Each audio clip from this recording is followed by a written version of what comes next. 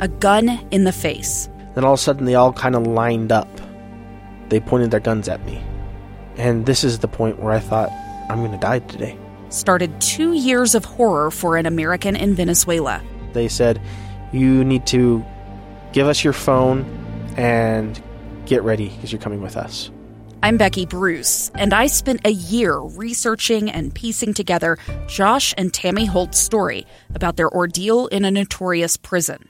That's when everything started to turn bad. We had another pound on the door. Boom, boom, boom. And there was the police once again. You can binge all of the episodes of Hope in Darkness on KSLpodcasts.com or wherever you get your podcasts.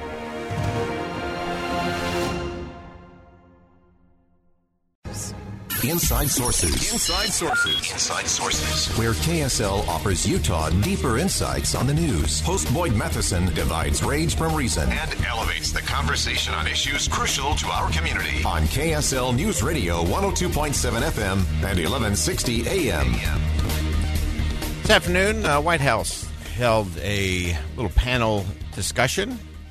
Families First, what the Build Back Better agenda means for people of faith. It was an event really focused on how the policies of the administration do impact Utah families. And Scott Howell participated, and a good friend of the show. We appreciate him jumping on the line and helping us break it all down. Scott, thanks for joining us. Thanks, Boyd. Really appreciate the opportunity to talk about the plan. It was pretty impressive.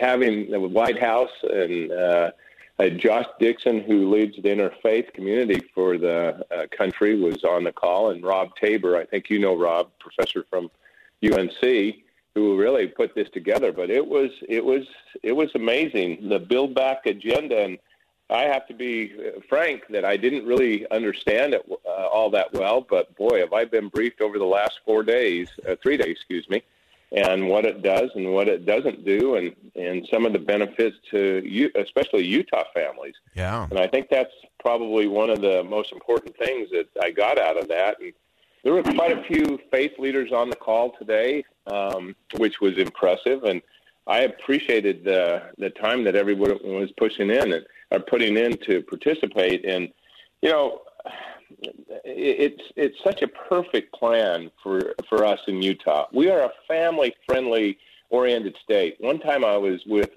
Elder Ballard, and it was when I was in the Senate, and he pulled me aside and he said, Scott, why don't you ask yourself, every piece of legislation up here, how will it help families, and what will it do for families? And I thought that was really wise counsel. He said, we need family-first policies that lead out on almost every policy and initiative. And that to me was a big sign that they maybe had that conversation with Joe Biden, too. I don't know. Yeah. They've met on a couple of occasions, and maybe he said that to him. So. Well, let's jump into some of the conversation there. Former Congressman Ben McAdams was also part of that conversation. He pointed out that Utah child poverty rates, where they sit, what that means, and talked about some of the proposed legislation that would help lift Utah's children out of poverty. In 2019, over 90,000 children in Utah were living in poverty, 90,000. And it's expected that the COVID-19 pandemic has worsened childhood poverty rates. Recently passed and newly proposed legislation aims to significantly reduce those rates, to pull families out of poverty and to make sure that they have the support that they need to raise their kids in healthy and beneficial ways. One of the other things that former Representative McAdams talked about that I want to get you to weigh in on, Scott, is he spoke about the monthly child tax credit payments and how that kind of chimes in terms of that family-first approach to policy. The American Family Plan proposes to extend these monthly child tax credit payments as a permanent support for American families.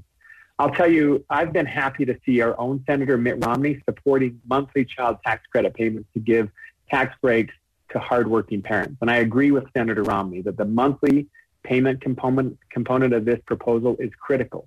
It gives parents a more reliable source of support for necessary spending, and it'll create stability in their household budgeting.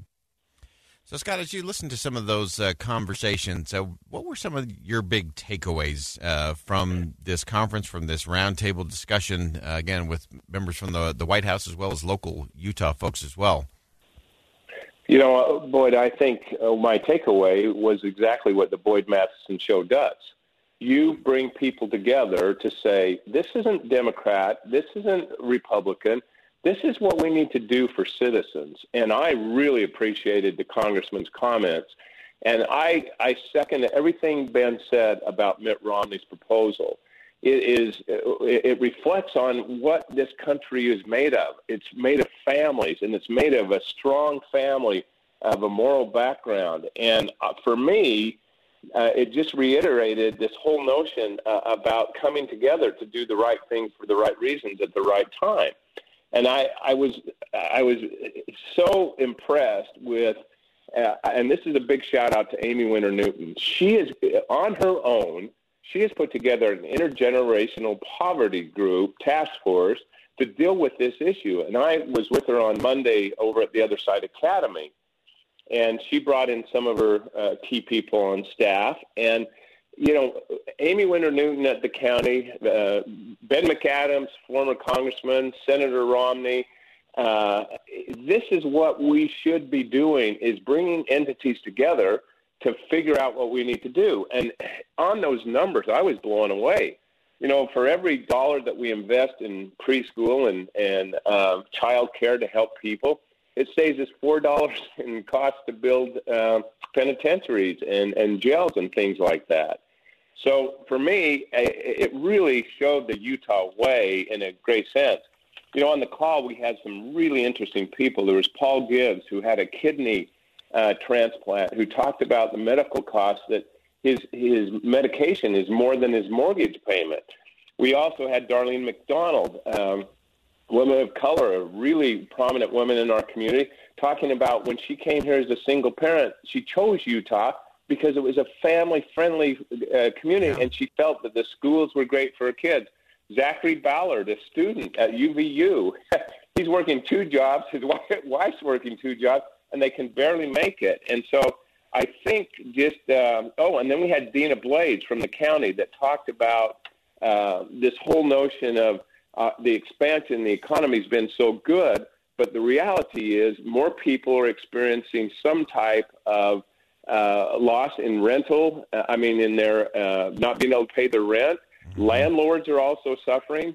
And it was good at the end of the call that we heard that this is not just a one-sided issue about renters. It's also about landlord reimbursement to get us through this tough time. And that's a good thing in my mind. It's looking at the total picture. That's right. And that's the key to all these discussions is making sure we're looking at all the perspectives, bringing everybody to the table. And we may not always agree on the finer points or exactly what the dollars and cents are, but there is a way to get to the right kinds of solution. I think this White House Family First event is a good way to engage in some serious conversations. Scott, thanks for joining us and bringing us in the loop on this one, as always. Thanks, Boyd. I appreciate the time. And you know what? We can, and I emphasize the word we can make a better country, a better community, and a better planet once we come together. Yeah. Thanks, Boyd. All right, awesome. That's Scott Howell joining us, and we're going to step aside for one last commercial break. When we come back, we're going to round out our crucial conversations, our uncomfortable conversations when it comes to how things are playing out in New York as it relates to Governor Cuomo and what it means for all of us in terms of those kinds of conversations. Stay with us. Much more to come on KSL News Radio. We'll be right back. I'm Dave Cawley, investigative journalist and host of the podcast Cold. Don't miss Cold's new Season 3, where I look into the unsolved disappearance of Cherie Warren, a woman last seen leaving her job at a Salt Lake City office in 1985. Police cast suspicion on Cherie's estranged husband and boyfriend, but never made any arrests or recovered Cherie's remains.